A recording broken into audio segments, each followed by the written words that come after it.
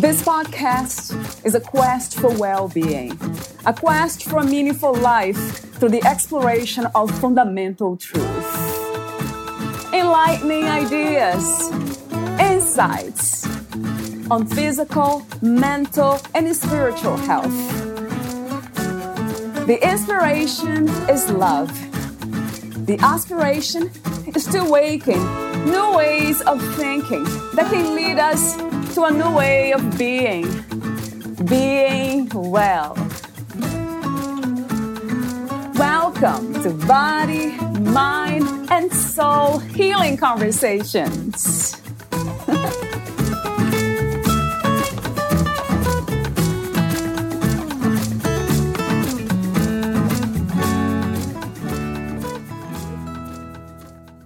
Everyone wants to have great sex. Unfortunately, few do. Who gets to decide what great is? Valeria Tellez interviews Galen Foos, the author of Decoding Your Kink, Guide to Explore, Share, and Enjoy Your Wildest Sexual Desires. Galen lectures internationally at universities, grad schools, and psychology conferences on the psychological dynamics of sexual fantasy, sexual authenticity, and untangling shame, fear, and trauma from sexual desire. He is on the faculty of the Modern Sex Therapy Institute, where he offers CE-approved classes for therapists on kink and sex-positive psychology. He has a master's in transpersonal psychology from Institute of Transpersonal Psychology. Galen works with clients within a transpersonal framework that helps individuals and couples move through secrecy, shame, fear, and trauma towards honest, embodied, and confident expression of their authentic desires. He helps clients shift from compulsive, secretive, risky sexual behaviors to negotiated, consensual, ecstatic sexual engagements.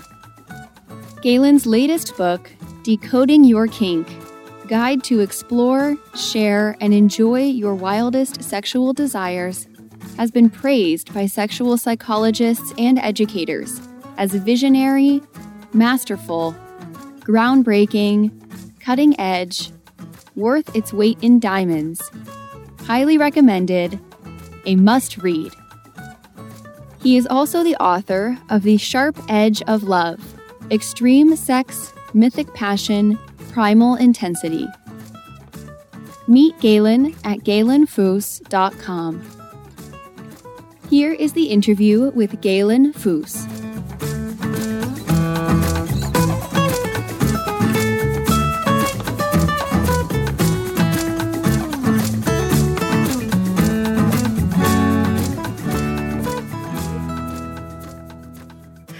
In your own words, who is Galen Foos? Well, I'm a journey, I would say. And it's been on a path since I was young. I just felt compelled.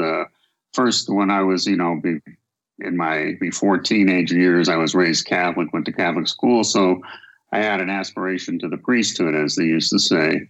To go to seminary, and I felt called to something beyond what I was experiencing just day to day. And I went to church, I saw priests. There was also, I thought, a certain cachet of being a priest. That's kind of cool. Yeah. It wasn't just like so devoted, I think, it was, it looked cool. Probably. But the deeper part was, I've always been learning and wanting to learn about myself, about how to make the world work. What is this mystery that we are in? It's fascinating. So that would be me. My first official question to you is about love, because I cannot disconnect sex with love. I always connect sex to love. I always did my entire life. So I have to ask you that question. What is love to you? Love, separate from sex or not, is resonance, soulful resonance. I mean, I don't think it can be experienced alone, maybe, or this romantic love anyway, certainly can't. And so it is this finding someone that resonates with these, as we talked earlier, these deeper parts of the soul that you just feel kindred, you feel safe, you feel welcomed, invited.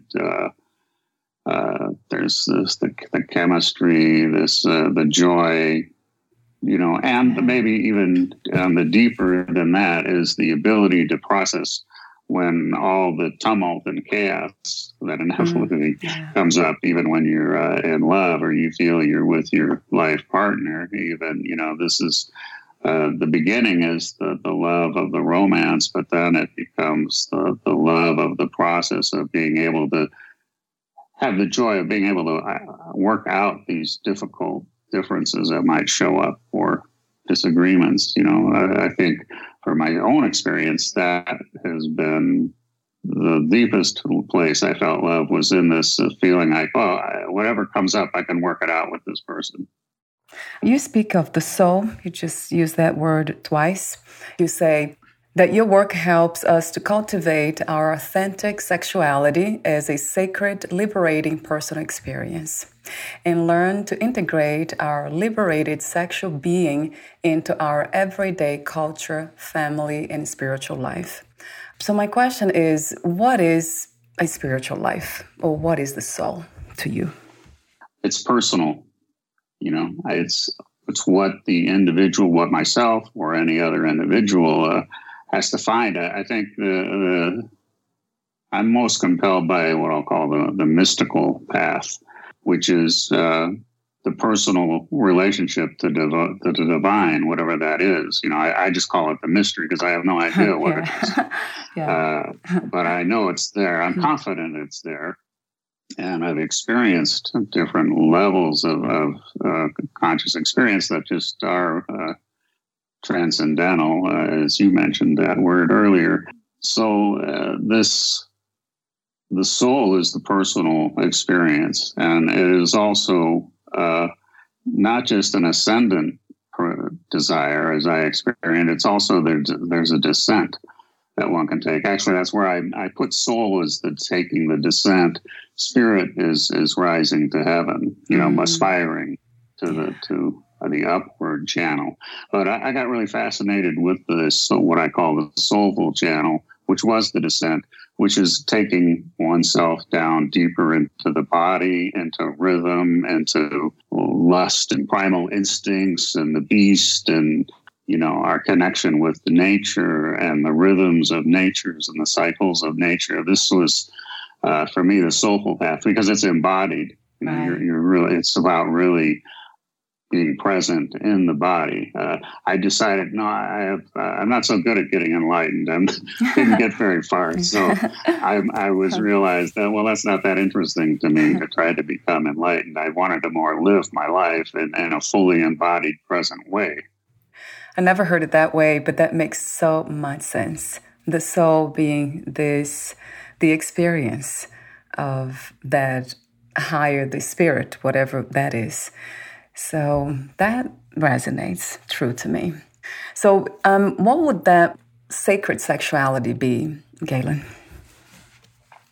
Again, it's personal. It's up to the individual to define for themselves what their normal is, what their sacred is, what their spiritual is. Referring to the mystical path was, I think, all of the great teachers really were talking about the mystical path. The truth is within. I and the Father are one. Kind of statements were pointing to, which some people got and it went and lived in the caves and the monasteries and, really went for this personal experience, personal relationship even. But sacred sexuality, again, I think it can have those two components to the ascent, the spiritual, like the Neo-Tantra and sacred sexuality. It usually means the ascendant path. The spiritual path, the holy path, the heart path, and which left anyone who was kink-oriented or had a little bit of more animal instinctual dimension to their sexuality. There was really no place for that. But it also, so I look at sacred sexuality as either direction, whatever is the right way for you to go. and follow your truth and seek out the mystery that you're compelled to go find. And so sexually, it really is, sex can be this great union through the ascendant path, but it's really a circle, because you can also get the same union if you take the descent path of going into the primal nature, into the beast, into the wild, what I call the erotic wilderness. This is fascinating territory, which, just the truth is, a good percentage of people are drawn by more. So you can have both of those paths that you bring to, because I think the entryway into the primal path or the descent is through the heart. You want to be going in with your beloved, someone you trust, someone you feel connected to, someone you feel you can communicate with, someone you feel will honor your boundaries and negotiate with you about where do we want to go, or what are you open to or not, and get really clear about those things about consent. And once you get that heart-centered, I'll call it, beginning, then you can go through the threshold into that container. I think of it as ritual. So it's in a ritual container that you can take the descent and go into these darker edge, taboo, forbidden, quote unquote, inappropriate energies that are just, no one knows why, I don't think. Well, I have some theories, but there are people who are drawn to the edgier side of their sexuality, and that's their norm. That's their natural. That's where they really get these transcendent, ecstatic, mind-shattering, orgasmic experiences from going in a way to be in this power exchange, like alpha, beta, mammalian, territorial, growling, kind of hot-blooded, intensity. Sex always came across, I always connected to love, the idea of romantic love, and also ritual. And you just mentioned the word ritual. So there is something about sex that feels like it is a ritual. We get prepared for, that's an interesting, I never thought it that way, but it is, isn't it, Galen? Well, I think that's what I think of as conscious sexuality. It's almost inevitable that you're either consciously or unconsciously doing ritual. I think the more conscious, though, you can make the ritual, understand, with intent. Oh, here's the, one of the main elements of ritual is, the container, and the container has a threshold, and there's a way you can enter the container or what you leave behind before you enter the container, and then the ambience of the container. Then the ambience is all about sensorial activation. So, the aromas, the lighting, the textures, the colors, so you can really consciously and really refine and home in, again, back to your personal ambience. Oh, yeah, this is not just this room. I want this color, I want this lighting, this music. And then you enter that container, and that's a enlivened container, and it's enlivening you when you enter it. So in other words, all of your senses are coming alive. That's the intention of creating the ambience in the ritual container. So you're fully present, right? Yeah, and that enlivenedness is presence. You're activating all your senses in your body. You are coming to presence. What do you think is the purpose of the human experience? Well, I don't know if a human can know that. It's really beyond comprehension. Why did we get put here? Right. But from the personal experience, though, we seem to have developed, or many people do anyway, clearly, a sense of mission, a sense of purpose, some knowing you have, like that aspiration to the priesthood I mentioned, just something in you that knows you're not taking, as Joseph Campbell said, the right-hand path. This is the left-hand path, the hero's journey. And this seems to be the purpose. Why, I don't really have a clue. I can tell for personally me why I want to learn these things. I want to feel these things. I want to shed my fears and my shames and my terrible judgments interiorly that I can carry with me. So it seems like we are here. And also, I'd say then also for that, there's a category of people that are here to be in service, that just naturally aspire to that. It's not, selfishness isn't getting them off. but the service is really hitting home to the heart, and the feeling of the joy of being is in those paths. What is the meaning of freedom to you? What is to be free?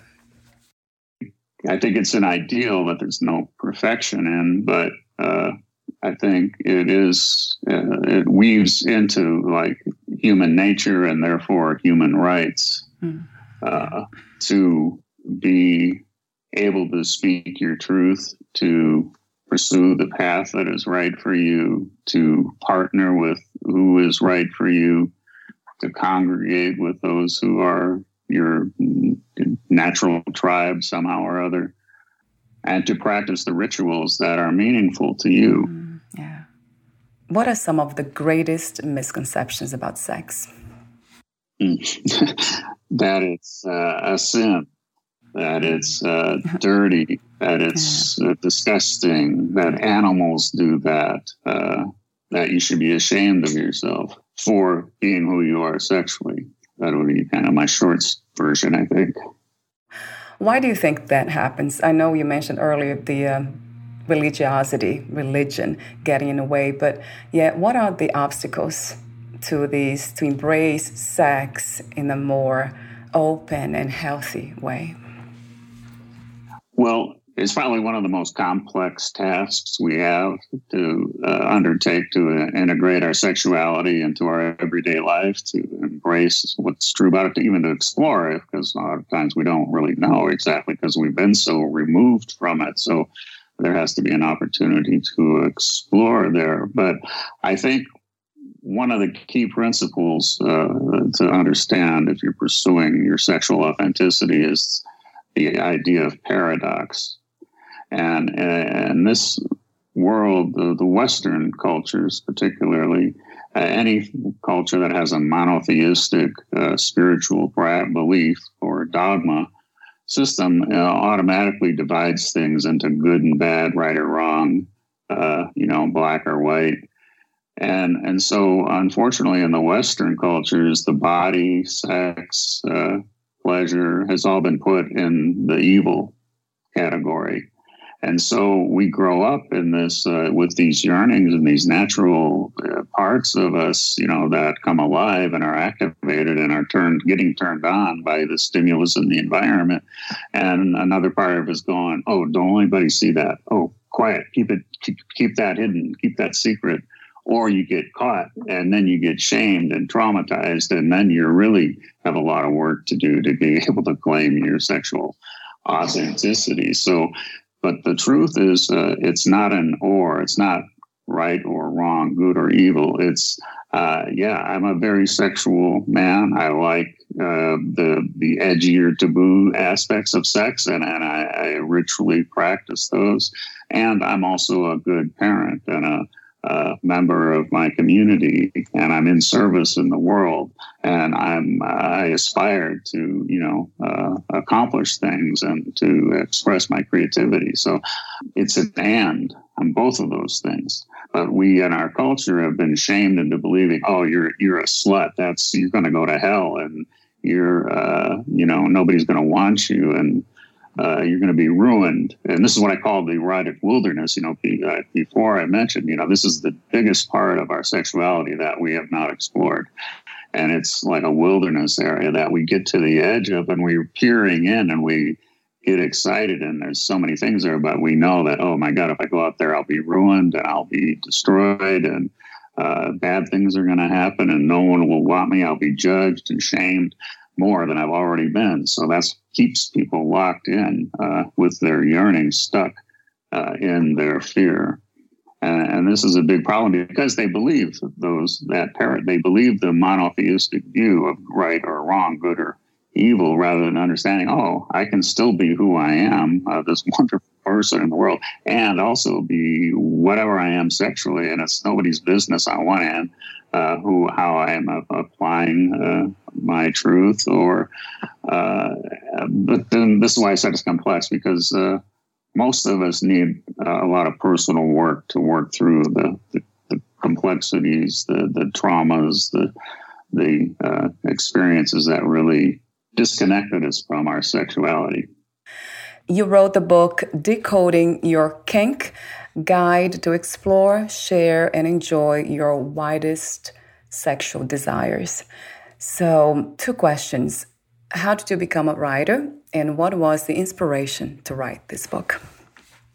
I always wrote, just started with poetry as a teenager probably, and, was fascinated by the writers I loved reading, novelists and such, growing late teens and 20s, and just thought, man, I want to write like that. I want to be able to write like that. And so practiced and wrote and kind of failed at being a great fiction writer. But I still had, then I got into business, and I was, marketing and writing copy was, natural to me. And so I kind of kept my pencil sharp along the way. And then it finally, through my own journey, I wrote an earlier book called The Sharp Edge of Love. That was my first book. And this was half fiction, half documentary of my own experience. And I like to communicate. I love hearing good writing or reading good writing. And so it's always been something I've enjoyed doing. And this particular book, Decoding Your Kink, was kind of the culmination of my graduate school thesis and also more my mission of being able to support people in going through their own journey. I went through a tough journey to get to the place where I could embrace my sexuality and stand up with it. And so I wanted to, I had been working out techniques and ways. I was working with people as a therapist and guide through this already. And so I just felt I had accumulated enough down the path of my own journey that I could share some of that, hopefully, to inspire others and help them get some insight to untangle their own shame, fear, and trauma from their authentic sexuality. Yeah. Talk to me for a moment about your own journey of getting there, in that sense of being sexually authentic. And also, why did you choose to become a sex-positive therapist? It would be difficult to put my story in a nutshell, which we have here to do. But, my sexuality came alive when I was probably 5 years old. I was quite aware of it. It was a distinct persona within me that was much more mature than my 5 years old. And I kind of had a sense of that. But it's what I affectionately call the sex creature. This is a distinct psychological structure within each human being that is a distinct persona from one's everyday social persona. And mine, that's a theoretical model I work from as a sex researcher. I call it a personal erotic myth, but my pet name, you might say, is the sex creature. And as and that journeyed with me all through my life. And as I was raised Catholic and in a repressive culture, I was terrified of anybody knowing that part of me. But I was totally fascinated and enjoyed it on my own. I didn't feel ashamed about it. I was only afraid of getting caught or discovered. I really kind of relished it on my own fantasy level. And so, and this is in my research now, there's some 45% of people on a 5,000 person research project I have said that they're similarly before the age of 10, they were already sexually active, masturbating, fantasizing, exploring even. And so this is a very phenomenal reality that, we don't think of our children, of how vivid their sex life can be already. And they're totally unprepared and not put at risk because we don't have sex education and help guide them, et cetera. But that's another topic. But this is, so that carried with me through my life. I hid it through my life until I was in my late 40s. Then I decided to step into my truth and live my life authentically, which is a whole nother journey in itself. But that was the short story. And by doing that, I went through a lot of calamity, and then that put me on the path of, as they say, as a wounded healer, to be able, I understood what others are going to go through when they try to take that journey. And I knew I had some skills to help support them. Since you mentioned children, how do you educate your own children on sexuality? Do you start at that early age, 5 or even before? Or well, unfortunately for me, I didn't come to this place in my life till after my kids were growing up or on their own way. So I didn't have the opportunity or the understanding of how to do that. But again, it's personal. It's up to the parents to be finding their way. But the encouragement is to think about this. How can I both protect my child, and how can I also let them be honest and be able to have a normal conversation with me about sex, whatever their question might be, and really encourage their questions and really pay attention to your own judgments that might be getting triggered by what they might say. This is very important, not to project onto them something you're afraid of if they're not. And so, again, there's no perfection in how you approach this, because they might say some things that you just are like, no way, or whatever, that you have a strong reaction to. And so as a parent, you're put in a very tough position of maintaining the parental authority that's required to, protect the child ultimately. And that edge where it goes into shadow, where you are traumatizing your own child out of a fear that you haven't dealt with yet. We're almost at the end, and I have so many other questions here for you. But let me ask you, is that your work for men only or also women? I work with men, women, and some couples, but I'm focused more on individuals. And I'd say more men are my clients, but 60-40 maybe, in that range. Do you offer services online? I do what these days is called telehealth, but what I was doing well before that became a term of just, most of my clients are all over the place. So we do video call appointments or just phone appointments. And I have some appointments in person in my office in Portland, Oregon, which I'm currently in Spain at the moment. But that's how I work with people. And I do workshops and webinars and expert witnesses things, so any of those. Talk to me, before I ask you my final questions, how do we learn to identify when we have become sexually authentic? In some ways, that's an aspiration, not a destination. Right. But because it's it's a learning practice. It's not a static state. Yeah.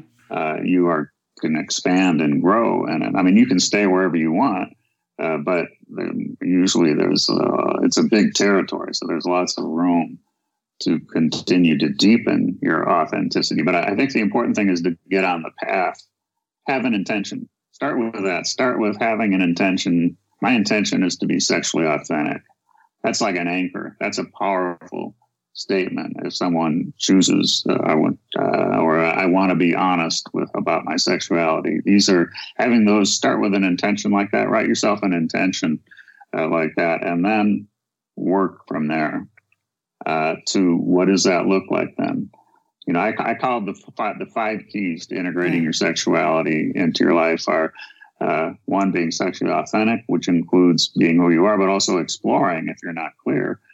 Sexually honest is number 2, of learning how to speak the truth about your sexuality to your partners, and also to know you have a right to privacy. It's nobody else's business if you don't want to speak to them about it.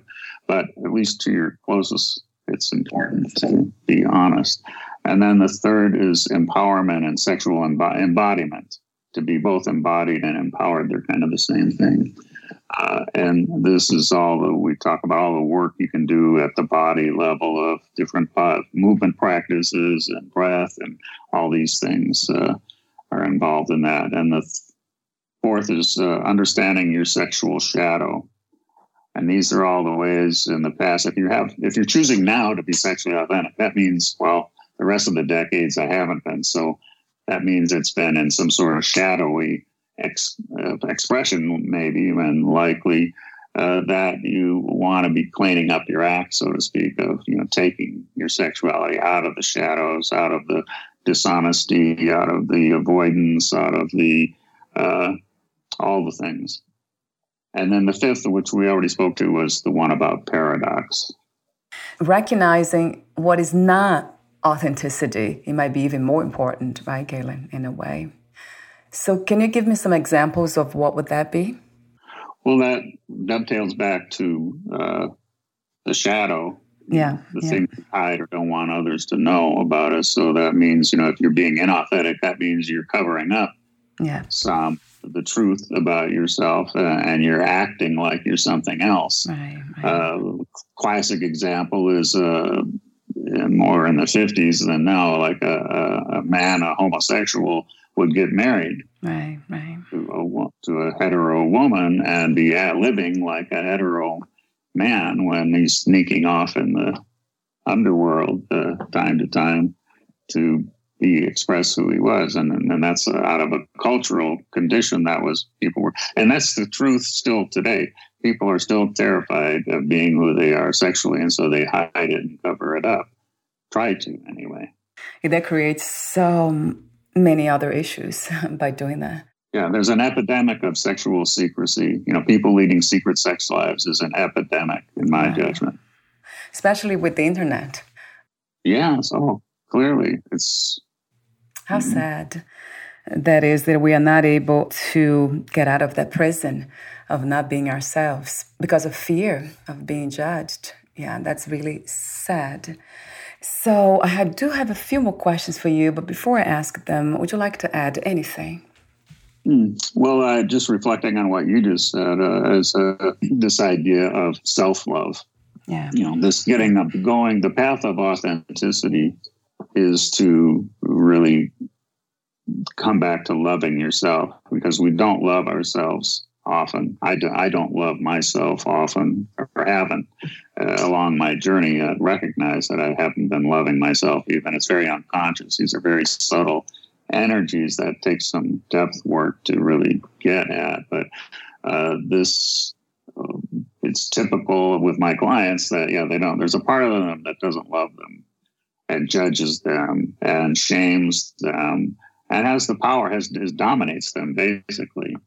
And until they say yes to what's their truth, in a fierce way, the other part of themselves will dominate, and you'll stay stuck.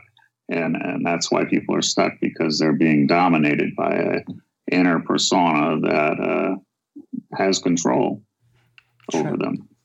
If you knew you would die soon, meaning losing the body, would you make any change or do anything in a different way? Eat more pizza. Yeah, that's a good one.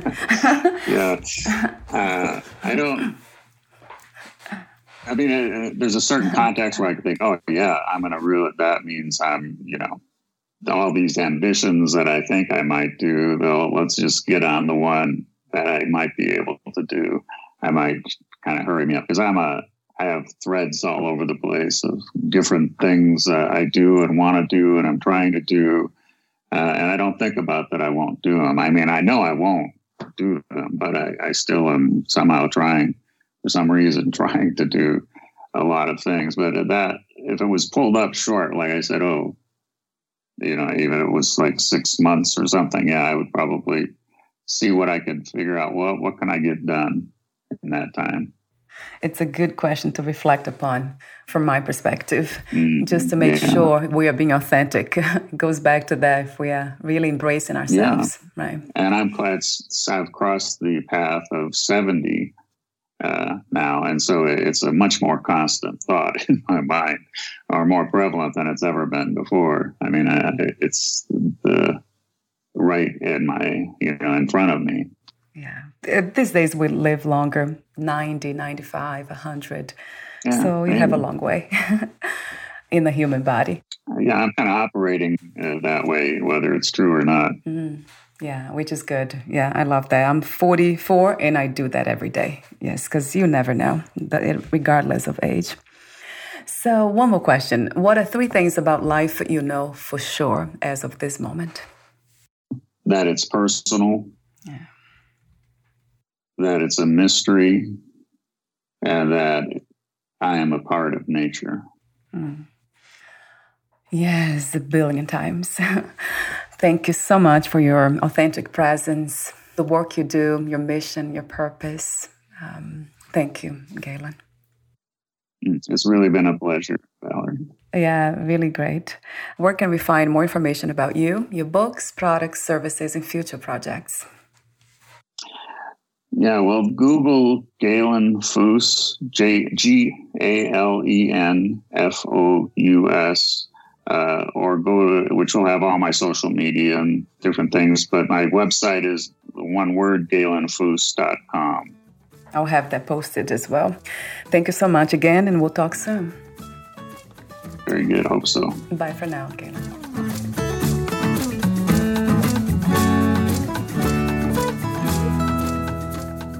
Thank you for listening.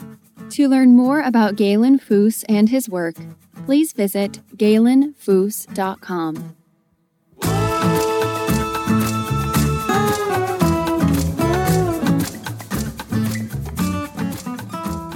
To learn more about this podcast, please visit fitforjoy.org/podcast.